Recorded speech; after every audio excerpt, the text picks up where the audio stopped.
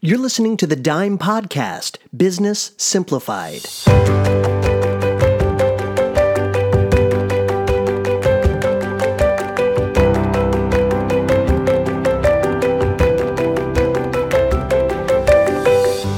Welcome back, everyone, to the Dime Podcast. I am Rob, and that is Ben. Hey, Ben.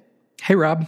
And we are in the process of going through the 5 most frequently asked questions that the Dime company gets on a regular basis. And so we wanted to do some podcast episodes and just be able to point people to this. And again, if you have questions, if you've asked these questions before of Dime, we're still happy to answer them. So if you still, if you're like, I don't want to go back and find that podcast episode to get the answer to this, or I have there's some distinctive gray areas within the questions that we are answering that you still want to get some clarification on, we're still happy to answer those. But this month, we are talking about debt.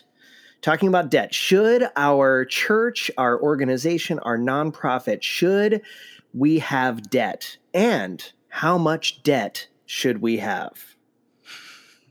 Those were questions. I guess I'm supposed to answer those. Well, I think there's a number of thoughts on this, and there's a lot, especially when we're talking to church leaders. This is a hot button issue around debt. It is biblical to not be in debt. The borrower is slave to the lender. We've all heard this, and so it's something that is very difficult to wrap our heads around. That there might be the possibility that in fact we can go into debt for certain things and certain kinds of debt. How do you feel about that, Ben? Yeah, so it is a hot topic in the church for some reason. Pastors love to get on stage and say, money is the most talked about thing in the entire Bible. And, that whole thing. It's definitely a very important topic, hugely important topic. It's not the only thing in the Bible, though. And I personally don't believe that debt is a sin. But organizational finances and managing money as a business or a church or a nonprofit is very different than managing money as an individual or a family. There are some similarities, but it's a whole different ballgame. And it is very common and actually sometimes recommended to take on some debt so that you can grow your organization. Debt for a building or debt for a capital expense, things like equipment. Instead of renting equipment every month, if you were able to buy it, it may save you, some money to do that. And it also builds an asset. So, taking on debt for certain capital expenses could be a really good thing. Taking on debt to go put on your credit card so you can go and take people to lunch and do things like that is a problem. And, it typically leads back to bad budgeting. So, sure. There's certain kind of debts that are good debt and helpful debt. And there are other kinds of debt that's like bad news debt. Let's not do that. Well, and I've long heard it referred to as dumb debt and smart debt. And that smart debt is actually more of an investment, that you're going into debt because the thing that you had mentioned before in regard to budgeting, that having an opportunity fund, and maybe there's an opportunity that has come up that your opportunity fund is not going to cover it. And so you might need to go into a debt because this is a great opportunity that will provide a whole bunch in the plus column moving forward, and we'll be able to pay it back quickly because it's a great opportunity. And, depending on your organization, depending on your nonprofit, depending on your church, those opportunities could be different kinds of things. Maybe it is buying land that has just come available and it's a prime location, but it's land and we don't have the money for it right now, but we can't pass up this opportunity. So it's something worth going into debt for, right? 100%. Yeah. And banks actually do a good job, probably a better job of underwriting a church or a nonprofit than they do businesses or individuals, because no bank wants to foreclose on a church. It just doesn't look good for them, right? Yeah. So they do a really good job underwriting for churches, and they make sure this is something that you can afford. And, they work really, really closely with churches because they don't want it to go south. So typically churches, for everybody.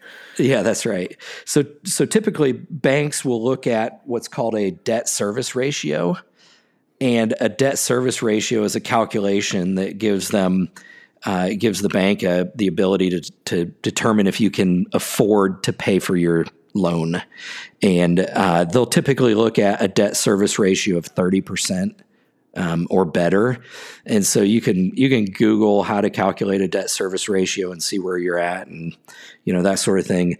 And they would also say sometimes 3 times your annual income. They won't give you any more than 3 times your annual income. So if you're a $1 million church, you may be able to get a $3 million loan for a building, but they're going to require you to put 20 or 30% into that. So whatever that calculates out to, 600,000 or something like that, 900,000 on a $3 million loan. They may require you to put that in there. So you're not actually financing the full 3 million, but that's kind of the ratio or the calculation that they would look at. 3 times annual income with 20 to 30% down. So banks are holding churches and nonprofits accountable, and they're doing a really good job underwriting this stuff. And it would be hard to get way out of whack, I think, with a church, getting into too much debt. How do you feel about giving credit cards to your whole staff and say, put everything on the credit card, stay within your budget, but put everything on the credit card. We'll pay it all off at the end of the month. How do you feel about that? That's a terrible idea. No. Okay. So great question. So we won't work with an organization that uses debit cards. Debit cards are bad news. They give the spender too much access to cash. So they could go spend too much money and, oh no, we're in trouble. Also, if a debit card number is stolen, the money's coming out of your account, not going on credit, and so it's much harder to get that money back, et cetera. So we won't work with an organization that uses debit cards, period. Credit cards, on the other hand, we encourage organizations to use credit cards. We do not encourage organizations to give all their staff credit cards, though. And we've done other podcasts and had discussions around, credit cards and that sort of thing, how to spend money. But leadership team most definitely should have credit cards, church credit cards.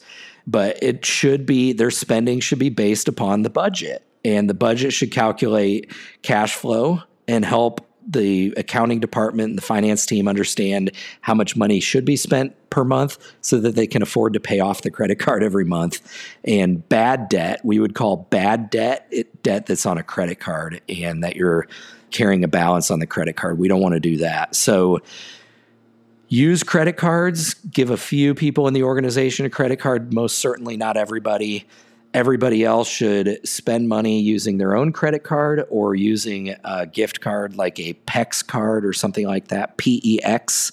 Yeah, talk about the PEX card, because I've heard you talk about it a little bit before, and it was the first I had ever heard of it. So, yeah, PEX it's a good way.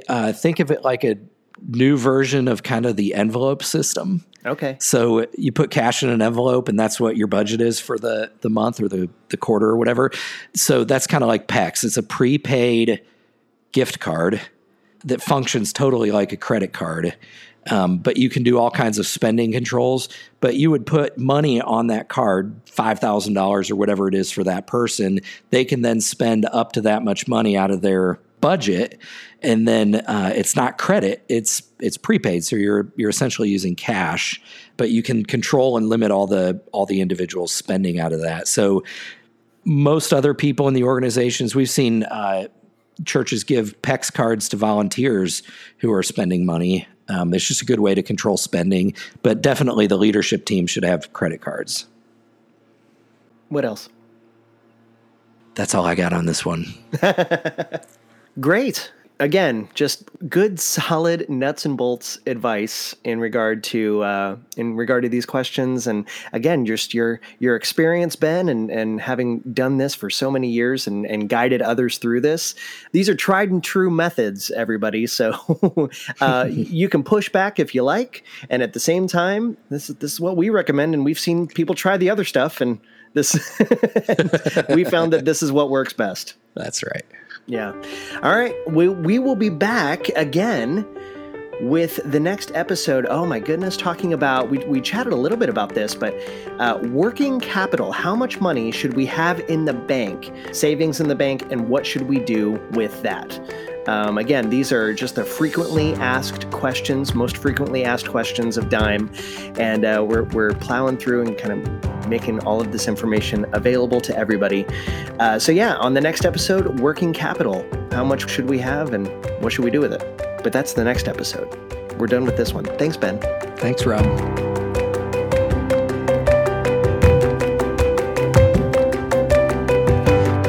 That's the next episode. We're done with this one.